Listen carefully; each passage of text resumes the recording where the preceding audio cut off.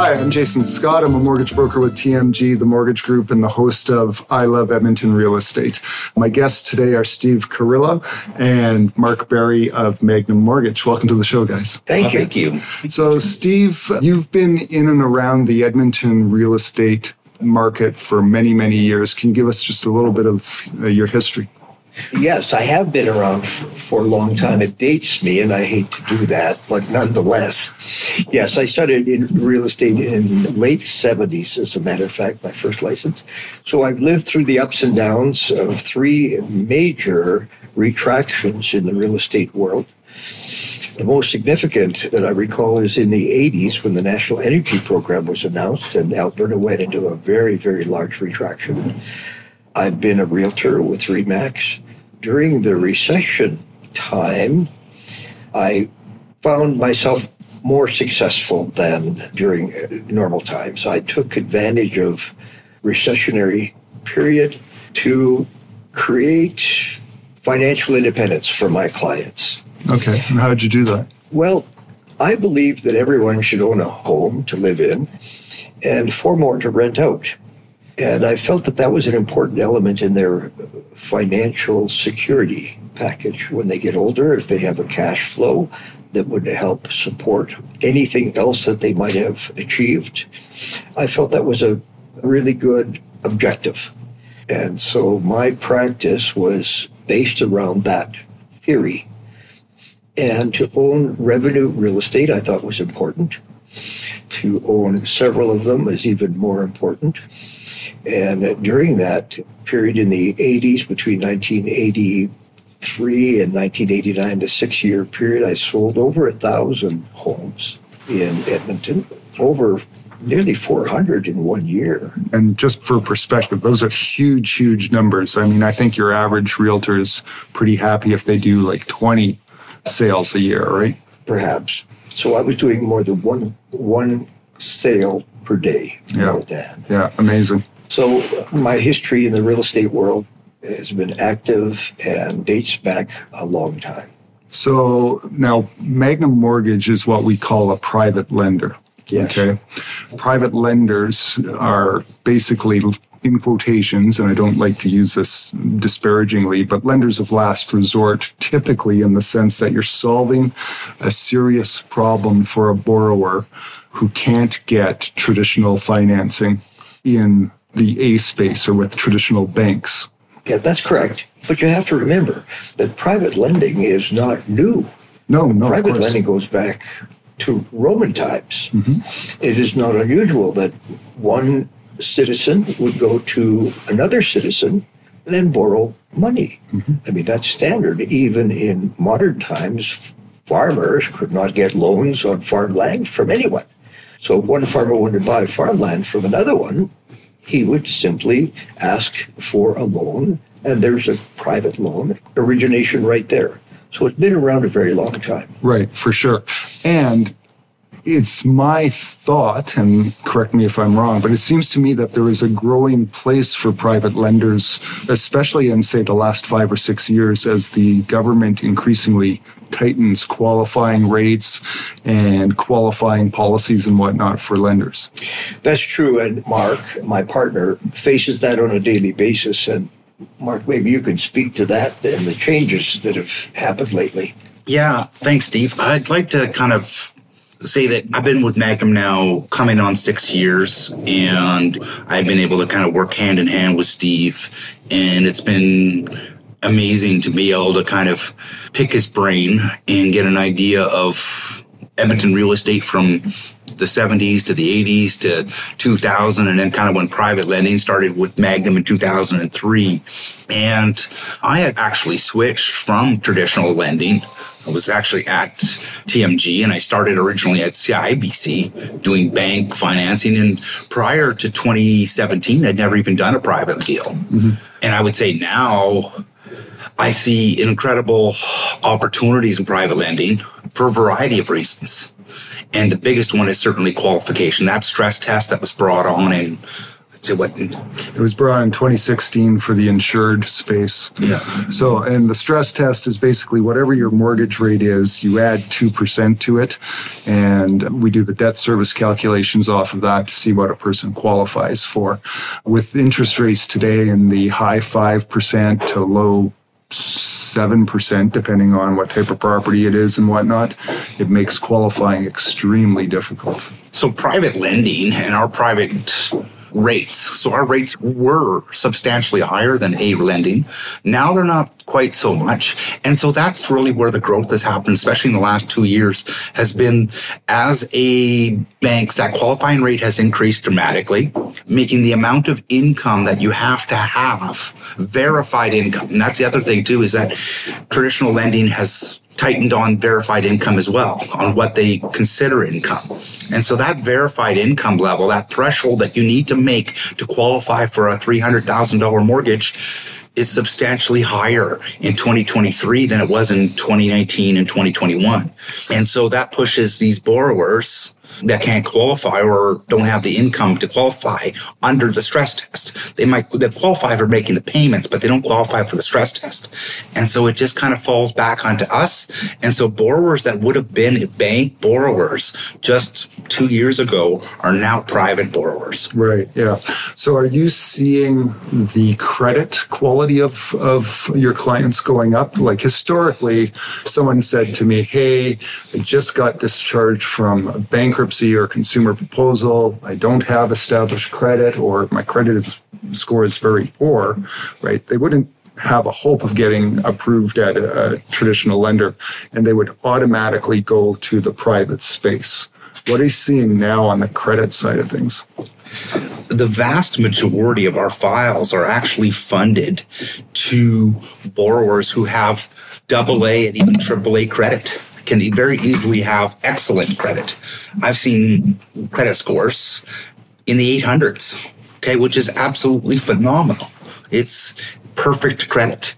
But when it comes down to that qualifying, they may not claim. There are several reasons why they might come to private. One is qualifying. They're not claiming enough income. Maybe it's short term.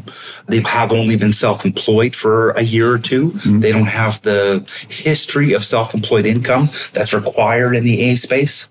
Another big one would be investment properties.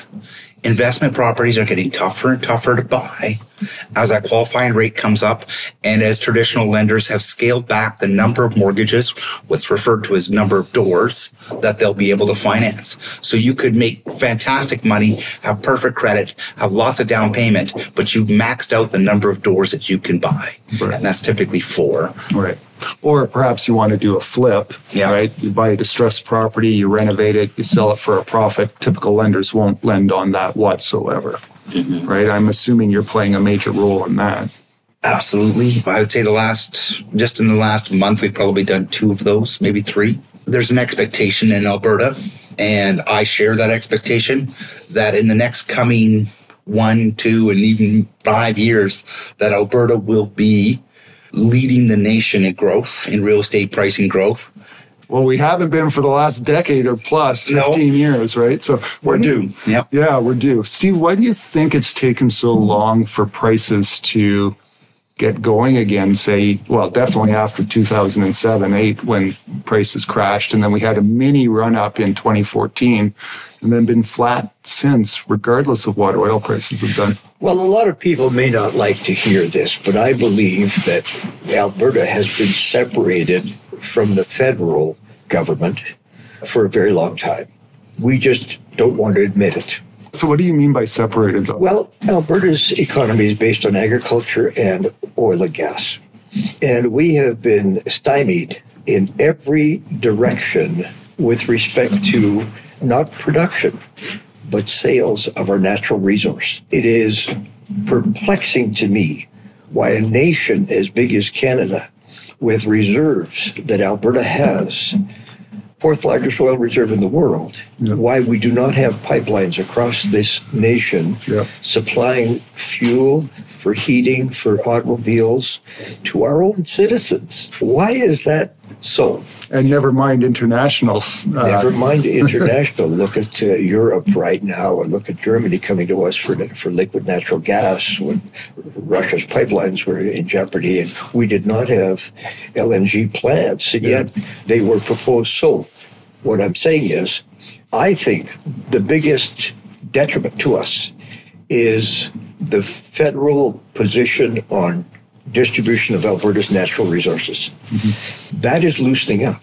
That's changing little by little. And with an election coming, and this has been historically the change, when we have a new government elected, maybe a conservative government in Ottawa, and particularly now, we're seeing signs that if there were to be a change, and I personally hope there will be, that it will completely change the outlook on the oil and gas industry. Mm-hmm.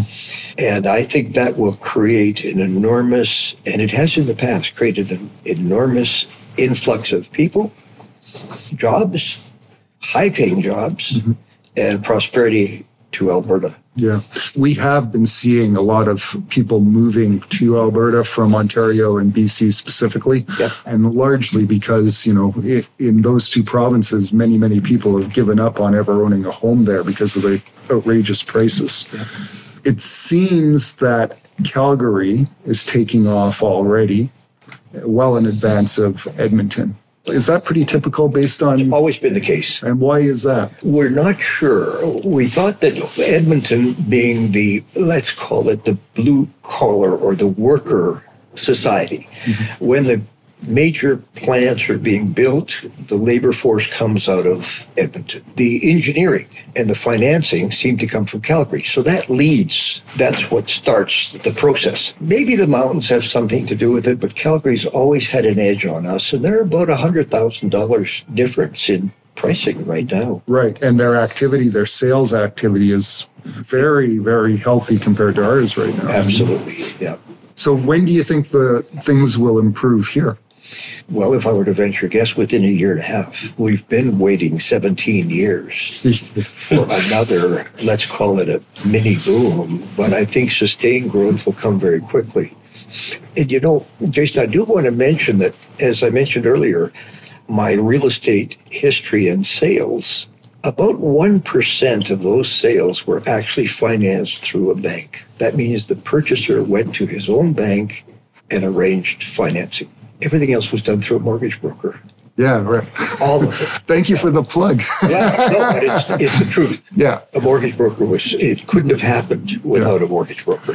Now, historically, like when you look back on your career, what percentage do you think of those purchases and whatnot were private lending, where either a private individual or the seller of the real estate or a mortgage investment corporation was involved? It would be very high. Okay. It would be 75%. Really? Or so, I would say so. Is that because of the rental property factor where you were historically working, or? Well, we didn't have the restrictions as to the number of properties you could own, but I think the common sense of the purchase was more prevalent in the common man, in the private lender. The common sense of it to the banks wasn't as clear. I think if you can buy a property and you're capable of managing it and keeping it up and have a second property that one day will be paid for by a perfect stranger, and your tenant, and you'll have less than 10 of them in an entire lifetime before the mortgage is liquidated. Mm-hmm. I mean, so you might have 10 move-outs and move-ins in the history between purchase and clear title. That's not a lot of effort on your part. Not in the grand scheme of things, no. And if you had 2 or 3 or 4 or 5 homes, what a wonderful asset that is towards your retirement and financial independence. Mark, you talked about interest rates at Magnum and other private lenders being relatively close to what a lot of chartered banks are right now. So as an example, a first position mortgage as of today, what do you think your rates would be? The loan to value, or what's basically the amount of mortgage relative to the value of the property dictates the rate quite a bit, but we're starting at about 10%. So we're about 10 to 11%. Now, a couple things with us is that typically our terms are 12, 24, and 36 months, and our mortgages are fully open. Right. So these are designed to be short-term loans. It's filling a gap until a person's circumstances change or their use of that property changes. They sell it or whatever, right? That's exactly correct. And so we really here at Magnum, private lending is one of those great places where the lenders themselves can set the terms and set the rules. And so that's most private lenders are not dictated by federal OSFI or federal regulations that come down from the federal government. So in our space, and that's been a real key for us, is to say, we really want to be a bridge from where you are to where you need to get to from a borrower standpoint.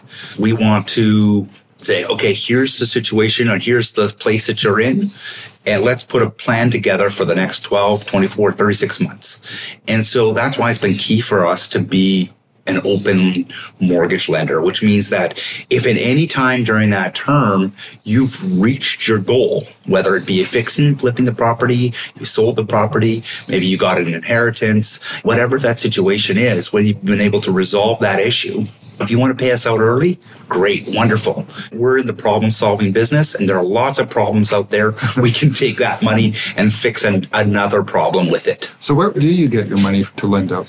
Well, I was just thinking about that, Jason. I think it's important to note that we are different than most private lending organizations in that we're not a mortgage investment corporation. All of our loans are direct loans from direct lender. So an individual person will come in who has accumulated some wealth, and he's looking for another alternative other than the stock market or the bank. And once we can identify the amount of money that he has, we marry that to a loan coming in. That means we'll underwrite a request for financing, we'll check the details, and then we'll match the amount of capital available to that loan, and the lender gets registered on title as just like the bank. If he's in first position, he's in first position or second position lender. So all of our funds come from private individuals rather than a mixture of syndicated funds. And syndicated means there's more than one person bringing in their money. The money's not going into one big pot to be loaned out. That's correct. That's correct. So from a lending point of view, from an investment point of view, you know exactly where your money is going because you get the address of the home, you get the appraised value, you can drive to the property, you can look at it, you can get a good sense of whether you like it, and you know exactly where your money is, and you know what it's earning, and you know the exit strategy before you ever go in it. And obviously the property is more important from the lender's perspective in a private lending situation than what the client is making in terms of income or what their credit is. I mean, we talked about how you're seeing better quality clients, but really the focus is always number one on that security, the property, and the inherent value and condition of that property. Is that right? Absolutely. The big risk that you always face in lending is preservation of the principal. So when you go into a private loan, you want to make sure that what you're lending money on can preserve the principal.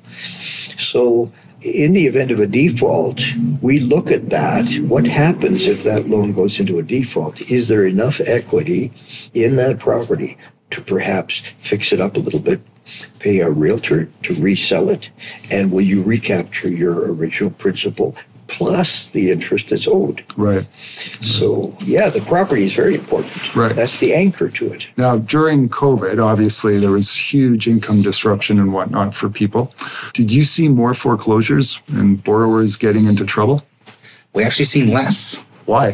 That's counterintuitive. It is. So several things that we had seen. There was actually a fair amount of deflationary items happening on a personal finance level. So the price of gas dropped precipitously. People's expenditures went way down in the sense that you didn't eat out. The casinos were closed, bars were closed, you couldn't travel. So these big ticket items that people were spending money on, you couldn't buy a vehicle if you tried. So all of these big ticket items, interest rates dropped massively. So all of the lines, people had lines of credit. The servicing charges on those lines of credit dropped a lot. Their mortgages dropped from 4% down to 2 or 1.5%. Mm-hmm.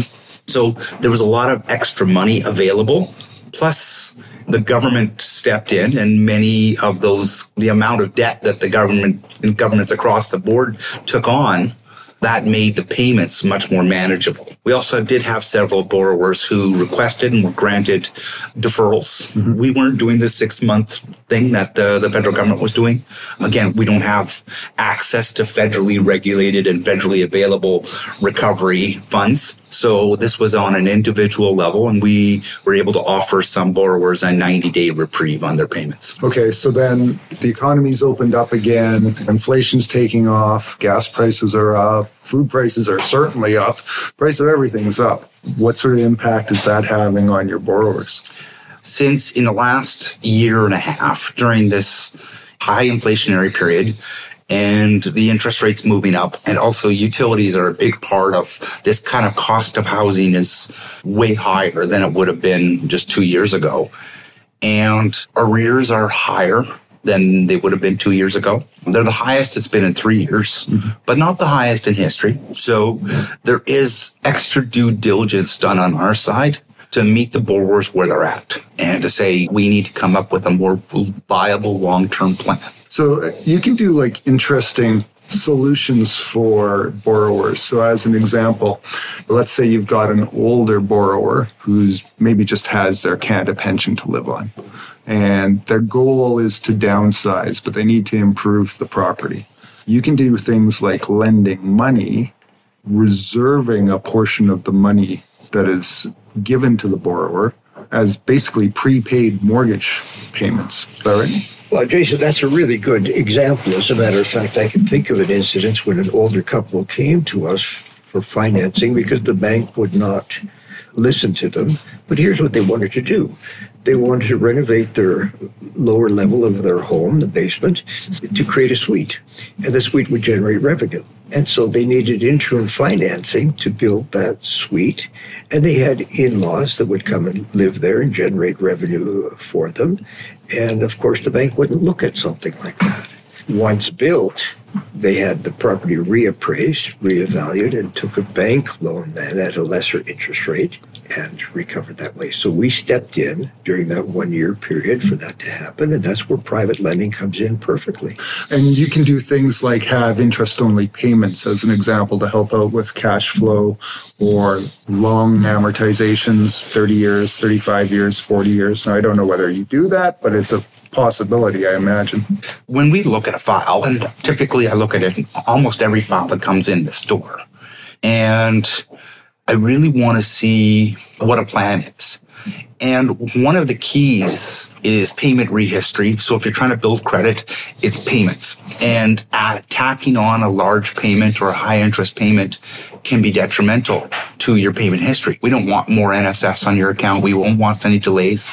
So one of the ways I've worked through that is to make payment arrangements where we've held back 50% of the payments. Okay. So if your payment is $1,000, $500 of that every month is held in trust. And then you, the borrower would make $500 payments.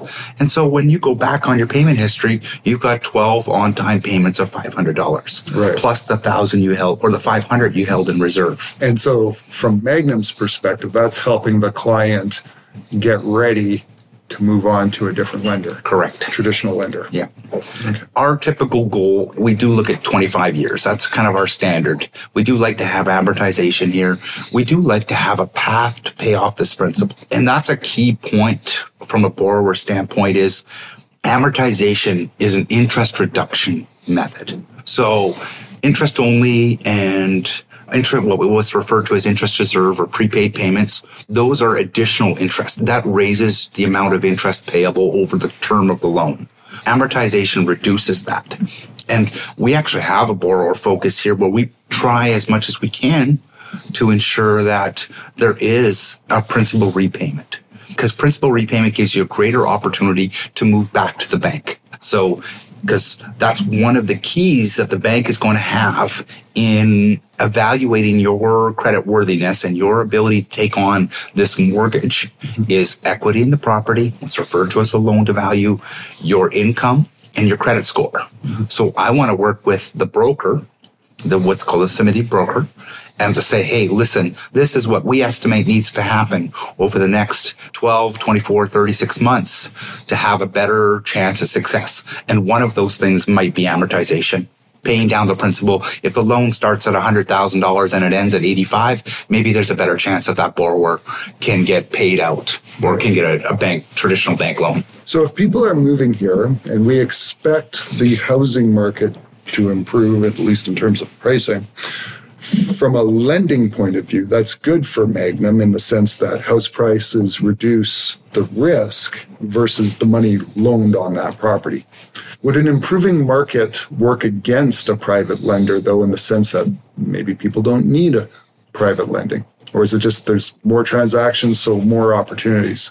More transactions, more opportunities. Private lending is not new to people. No. It's been around a very long time.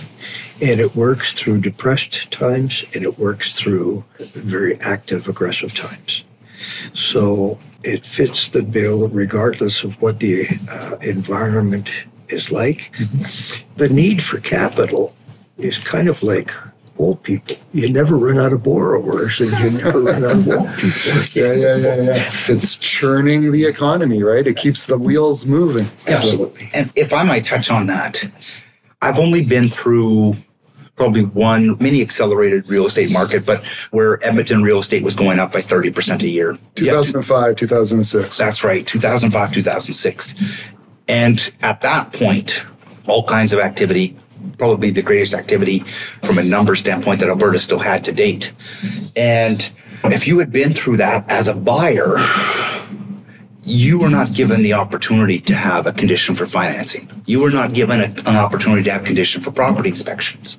You had very little for leverage. So you were in a very, very competitively market. I mean, I went to one place and there were 33 offers. I was one of 33. I didn't get that property because I had a condition for financing. I had to. I was in a position where I needed it.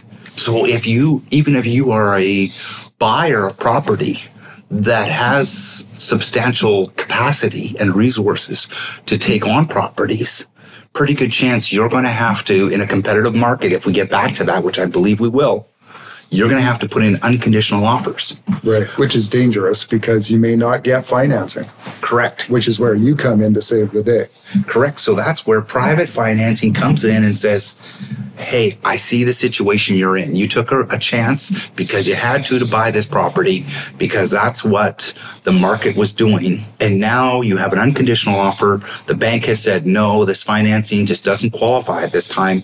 And you're left scrambling. You have to close on this deal. You have an unconditional offer.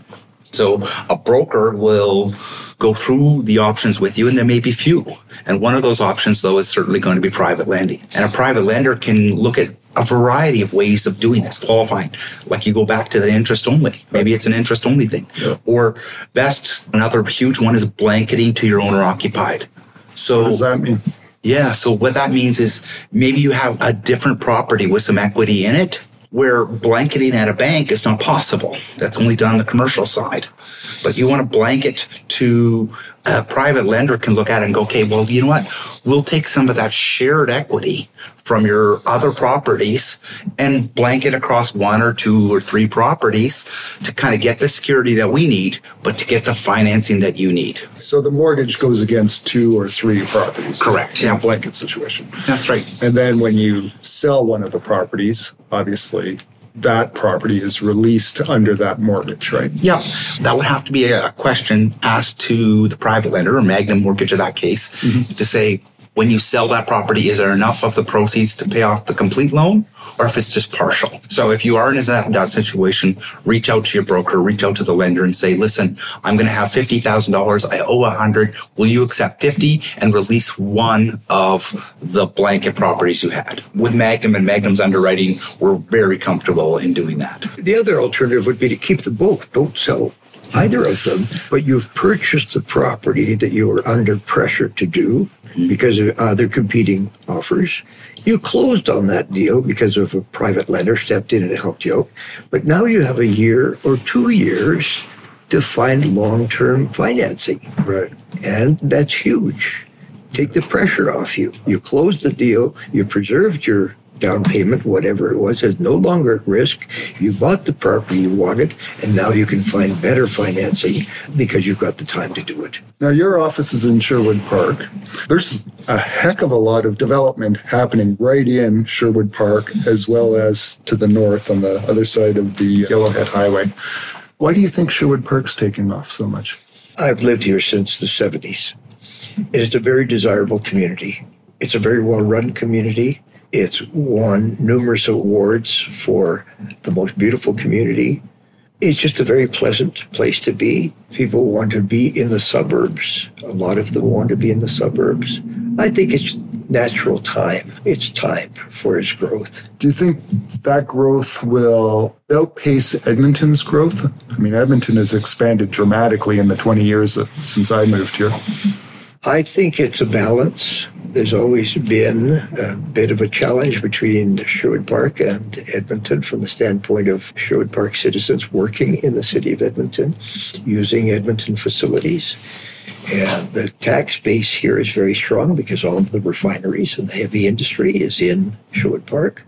I think the heartland area north of Fort Saskatchewan is in Strathcona County and Sturgeon County. That has a big influence on tax base and keeping taxes low. There are just a lot of factors. I don't think we could point to one specific thing. But in general, one would think that in terms of new builds, et cetera, it may lean more towards, say, Sherwood Park than inner city Edmonton, et cetera. Well, the one caveat that I would put to there is traditionally in suburbs, it's single-family dwellings, low-density housing, which creates that desire to get the house with the white picket fence and the double-attached garage and a nice yard for the dog. But the push inside the city in the urban areas is going to grow up rather than out. And so, whereas the number of units inside of Edmonton will probably go up, the actual square footage might not pace the same amount of growth that Sherwood Park and Strathcona County and the suburbs would do. I think it's just inevitable that Edmonton grows up, that you'll see a lot more high rises, a lot more condos, and a lot more high density housing in the urban areas. And that'll push even more people who can afford to move out to the suburbs to the low density housing. I get the sense from you, Steve, that you're pretty optimistic as to where the market is going in the next, say, 2 to 5 years. I am. Our time is coming. Good times don't last forever, and bad times are not forever either. We've been challenged for many years in Alberta. We're a very industrious, prosperous, hardworking people, and our time is coming. There was once, in the late 70s, Alberta real estate, homes in Alberta were more expensive than Toronto. So when you look at it from that perspective, we've got a long, long way to come. Yes, we do. In terms of values. Yeah. And when you look at what Alberta has to offer the nation in terms of its wealth and the prosperity that it could share with the rest of Canada, Edmonton is sitting right in the heart of it. And our time is coming, and it's getting very close. I'm very optimistic for strong growth. Well, excellent. I think we'll leave it on those notes. So thanks a lot, guys. So thank you, Jason. Thank you. Really Thank you appreciate very this much, time. Jason.